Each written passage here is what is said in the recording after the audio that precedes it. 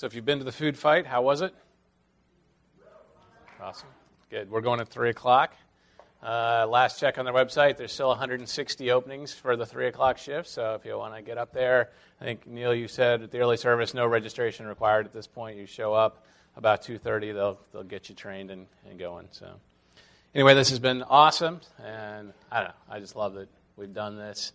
It's a great experience as a church. It's a great thing to do. And it's a great reminder of how easy it is to impact the world in this modern day and age in which we live, the way we can share of our plenty and make a tremendous impact on the world. Hopefully everyone here, or almost everyone here, is familiar with the story of Jackie Robinson. We were watching 42 last night, which was not because I was introducing with Jackie Robinson. It's just sort of a coincidence. I wrote this a long time ago.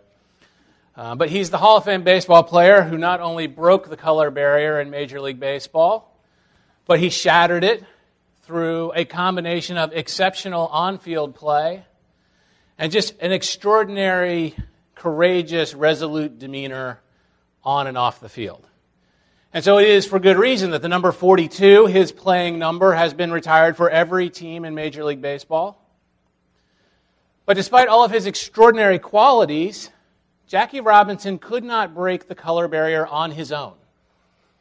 Right? He needed someone to help him break into baseball.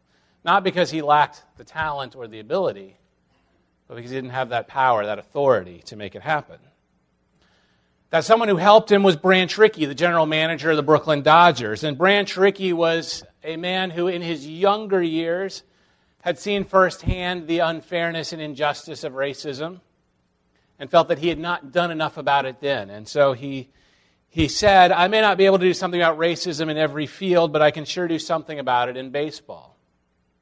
And so Rickey began a process that would culminate in the 1947 debut of Jackie Robinson back in 1943. It was a 4-year process to get permission from the Dodger organization to find the right man, as they called him. The man whose on-field skill would be matched by a resolute demeanor that could withstand just the most disgusting forms of racism and discrimination possible, and answer only at the bat and on the bases and in the field.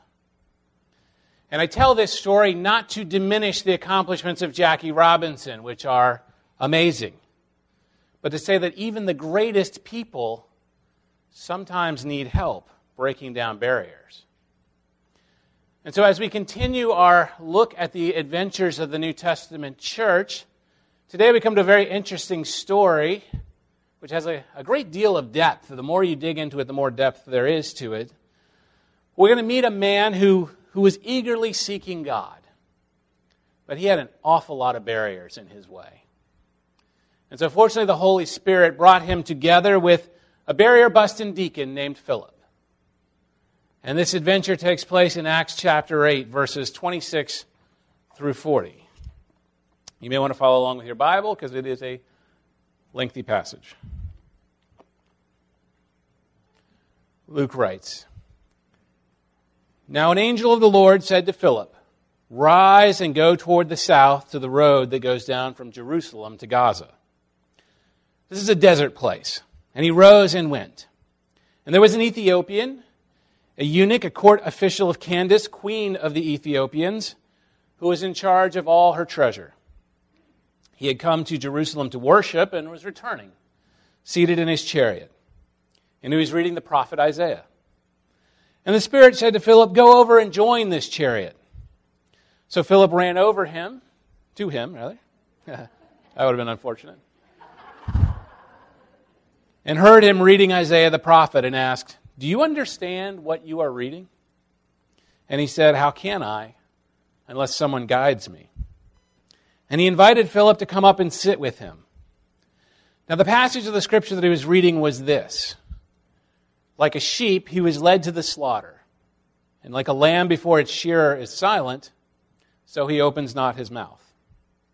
In his humiliation, justice was denied him. Who can describe his generation, for his life is taken away from the earth? And the eunuch said to Philip, About whom, I ask you, does the prophet say this?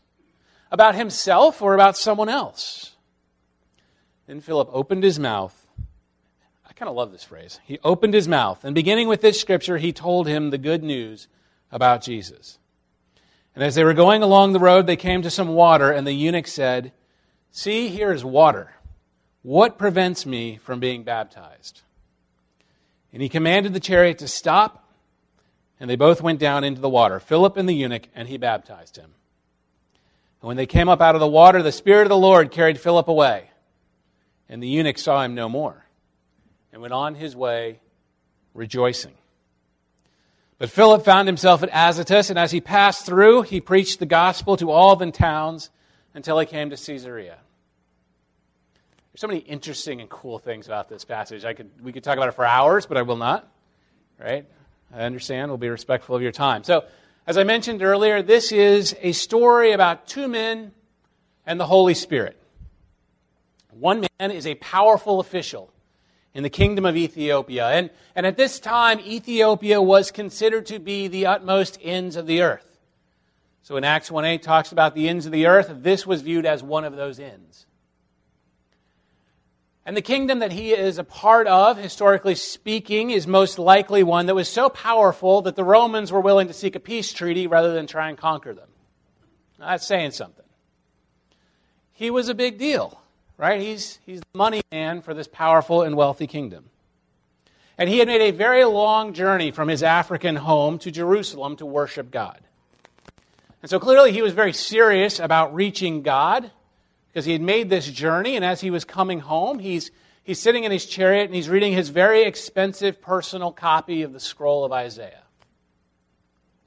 And yet, as eager as he was to seek and find God, he had a number of barriers that were blocking him from actually having a relationship with the Lord. And so this brings us to the second man, an energetic and effective Christian named Philip, who had a track record of breaking down barriers. If you go back and read the rest of chapter 8, Philip has already been to the detested land of Samaria. Right? Remember, the Jews of Israel hated the Samaritans.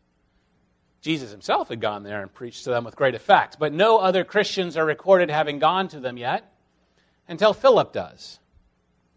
And he preaches to tremendous crowds that pay great attention. They are on fire about the gospel.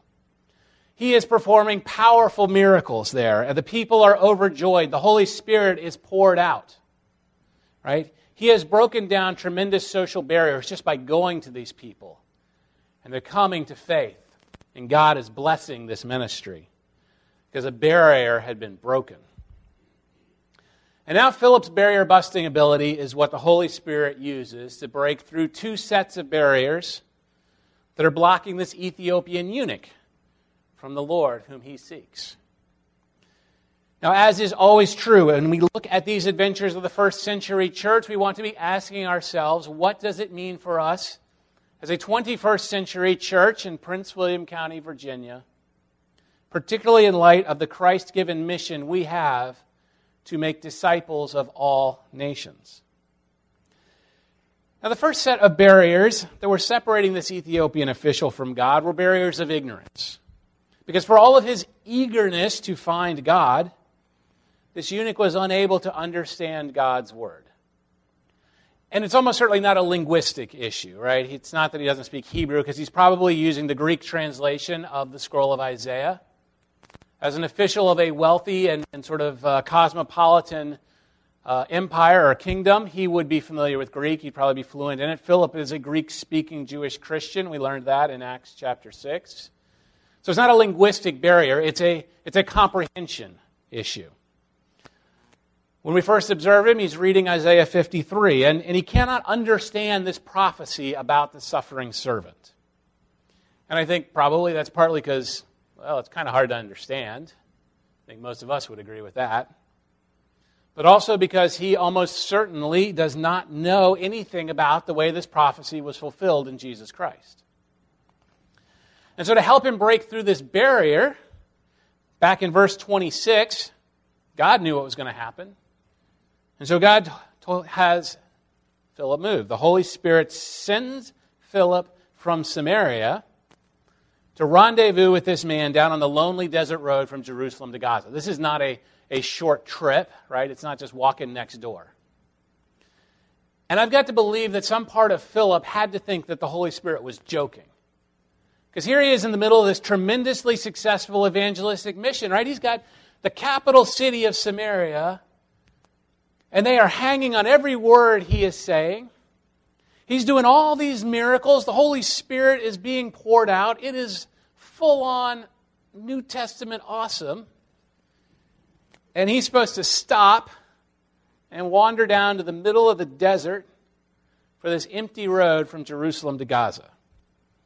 I think it'd sort of be like telling Billy Graham to cancel, an evangelistic crusade in Los Angeles and go stand on the road through Death Valley in the middle of the night waiting for something to happen.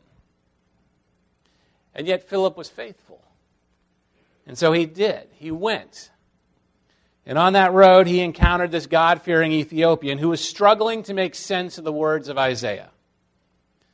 And the Spirit once again poked Philip. He said, "Go join this guy. This is why I sent you here." We know it's why he sent him here because as soon as he was done, the Spirit transported Philip to another place, which is cool. I wish we could do that. And so Philip was bold. Remember back in Acts chapter 4, they're praying for boldness. Well, he's bold. He goes running up to this chariot, and I have to assume this guy probably had security, right? This is a big deal. He's in his own chariot, clearly got money. Pretty sure he's got guards. And so he goes running up to him, and he starts the conversation with, "Hey, do you understand what you're reading there?" Well, the Ethiopian confesses his ignorance, and he invites Philip up to help him. And Philip uses this opportunity not to give an academic discourse on the scroll of Isaiah, but to teach the good news of Jesus Christ, starting exactly where the eunuch was in Isaiah 53. And obviously, he was successful at explaining how Old Testament Scripture points to the work of Jesus Christ, because this eunuch asks for and receives baptism. Well, there are, I think, some clear lessons for us as this story unfolds as to how we need to be breaking down barriers of ignorance in the 21st century. Because wherever we go, possibly with the exception of the church, we're going to see people who are separated from God because they simply don't know how to reach Him. So even as we read stories and see statistics about the alarming drop-off of church participation in America, we are surrounded by people who are desperate to find God. They may not know that's what they're desperate for. They're desperate for something. They don't know what it is. And so we're going to encounter people as we go about our daily lives. We're going to encounter people, some who know most of the truth about God, and they just need a little help understanding and applying it to themselves. That's kind of the situation for this Ethiopian official. We're going to encounter people who know part of the truth about God, but maybe they've got some error mixed in there or some lack of knowledge. Right? And we're going to encounter people who know nothing about God, who don't even know the name of God. That's really, as the world has come to us, that is the increasing reality of our community. And they have no idea how to satisfy the longing that's in their heart for something. Right? Because you see, I think the great paradox of our time is that people are more and more interested in spiritual matters. Right? How often do we see celebrities talking about spirituality on TV? There is a hunger and an openness to spirituality, and yet at the same time we see a drop-off in church attendance and participation. They're not looking for the spirituality at church. They don't think church has the answer. I think that all of our culture's fascination with spirituality and with mysticism and alternative and Eastern religions speaks to a genuine desire to know the ultimate, to know the eternal. Right? Scripture tells us that we have eternity written in our hearts. That we have a hunger for the Lord, but for those who are hungering, they don't necessarily know His name, much less how to satisfy that longing. And so we're going to constantly encounter people who are separated from God by barriers of ignorance. And like Philip, we're called to help break down those barriers. If you go back and read chapter 8, and then you go forward and you look at you hear that ending part of chapter 8, those last verses we read, as he shows up here, so he starts preaching here. And then he goes to all these little villages and he preaches there. Everywhere Philip goes, he just talks about Jesus. That's how he is. That's how we need to be as we carry out the mission that Christ gave us. That it's just natural for us to talk about Jesus to help break down those barriers. And Philip shows us precisely where to begin with each person we encounter. It's where they are. Not where we wish they were. Not where we are. Where they are. And whether that's total ignorance, or it's some mix of truth and confusion, or they're, 90% of the way there and just need a little nudge. All right, we cannot approach people with a one-size-fits-all presentation because there's not one size of person. That, in fact, is the consistent example of the book of Acts. Right, if you really look at all the evangelistic speeches in the book of Acts, they each start in a different way, in a different place, because their audience is starting in a different place. Now, the bad news for that is that it means that, like Philip, if we want to break down barriers of ignorance, we actually have to listen to where the people are. Right? We actually have to listen to them first. And then ask, do you understand? Then we have to use where they are and the Scripture to point them to the Savior. And like Philip, we need to be sensitive to the leading of the Spirit.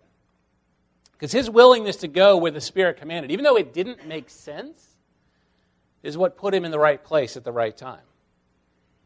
And I would ask, as a church and as individuals, would we have the faith to stop a really good mission? To stop a really good ministry because we think that the Spirit is leading us to focus our attention at some desert place in the south of our Jerusalem. Well, taken together, these qualities of sensitivity, obedience, and a flexibility in tailoring the presentation of the truth, not tailoring the truth, the presentation of the truth, is what made Philip successful at breaking down barriers of ignorance. It's what worked then, but it's what's crucial for us if we are going to be successful at breaking down the barriers of ignorance that exist for so many people. But the other set of barriers that separated this Ethiopian eunuch from God were even harder to overcome, right? Philip could do a little teaching. He could do a little explanation, and some understanding would come through. That's the easy part. But the other barriers were cultural and physical. Because it was difficult and painful for a Gentile to fully convert to Judaism. But worse, for this man, Deuteronomy 23:1 said that a eunuch could never get close to God. That despite this man's long journey to Jerusalem, he invested a significant amount of time and money to go to Jerusalem to worship God. His earnest reading of Scripture, there was no way he could ever get to the inner courtyard of the temple. He would be allowed to love and fear and admire God from a distance, but under the law, he could never get close to God. And I think that's why the Spirit sent Philip to proclaim that truth, which is our great good news. That in Jesus Christ, there are no more barriers separating us from God. See, the barriers of the law were there to keep out foreigners, to keep out eunuchs, to separate a perfect and holy God from anyone and anything that was not yet perfect or holy. And an Ethiopian eunuch, by definition, could not be perfect. But when Jesus sacrificed himself on the cross, when he voluntarily took our sin upon himself, Jesus destroyed every barrier separating us from God. Just so long as we put our faith in Jesus Christ as our Lord and Savior. See, when Jesus died, Matthew 27:51 records the curtain in the temple. The curtain that was there to separate people from the presence of God was torn in two from top to bottom. This was both the literal and symbolic destruction of every barrier separating us from God through the death and resurrection of Jesus Christ. The great good news that Philip was sent to proclaim to this man was that he was no longer imperfect, that he was no longer doomed to seek and yet never reach the Lord. That instead, through faith in Christ, this eunuch was now perfect in Christ. Just as we are made perfect in the eyes of God through faith in Jesus Christ as our Lord and Savior. Now, I don't know about you, but perfect sounds pretty good to me. And I think perfect sounded pretty good to this man from Ethiopia. I would think that we can assume that since Philip started explaining the good news to this foreign eunuch in Isaiah 53, and he was reasoning from the Scriptures, that he probably made it to Isaiah 56, verses 3 through 5, which talks about the place of foreigners and eunuchs in the realized kingdom of God. Isaiah wrote, "Let not the foreigner who has joined himself to the Lord say, 'The Lord will surely separate me from his people.' And let not the eunuch say, 'Behold, I am a dry tree.' For thus says the Lord, to the eunuchs who keep my Sabbaths, who choose the things that please me, and hold fast my covenant, I will give in my house and within my walls a monument and a name, better than sons and daughters. I will give them an everlasting name that shall not be cut off." You see, the prophecies of Isaiah point forward 700 years to the saving work of Jesus Christ. That through his sacrifice, there are no more foreigners anymore. Right? Foreigners are part of the people of God. And eunuchs will have everlasting life in the presence of God. And so I think it's no wonder that in Acts 8:36, which I believe is the climactic verse of this passage, that after a lifetime of being excluded, being told he was different, being told he could never be close to God, being told he could never be good enough, the Ethiopian eunuch says, "See, here is water. What prevents me from being baptized?" And the answer is nothing. In Christ, all barriers are broken down, and nothing prevents a believer from reaching God. And so in verse 38, Philip baptizes this foreign eunuch from the ends of the earth. The barriers come down. Well, Philip's good news is our good news, that there are no barriers to God thanks to the saving work of Jesus Christ. And so as we gather in the next few months to look at our strengths and our gifts and our opportunities, right, to come to understand God's vision for this church, to understand how he has gifted us to accomplish his mission, how to use our assets that he has given us to their maximum value to accomplish Christ's mission, part of that answer, part of that vision has to be barrier busters like Philip. Because we've already established there are no permanent barriers thanks to the work of Christ. But that does not mean that people do not build up barriers for themselves that keep them from reaching God. And that does not mean that we as a church do not sometimes build up barriers that keep other people from reaching God. Barriers can be cultural, they can be physical, they can be psychological, they can be ethnic, they can be political, they can be economic, they can be educational, they can be linguistic.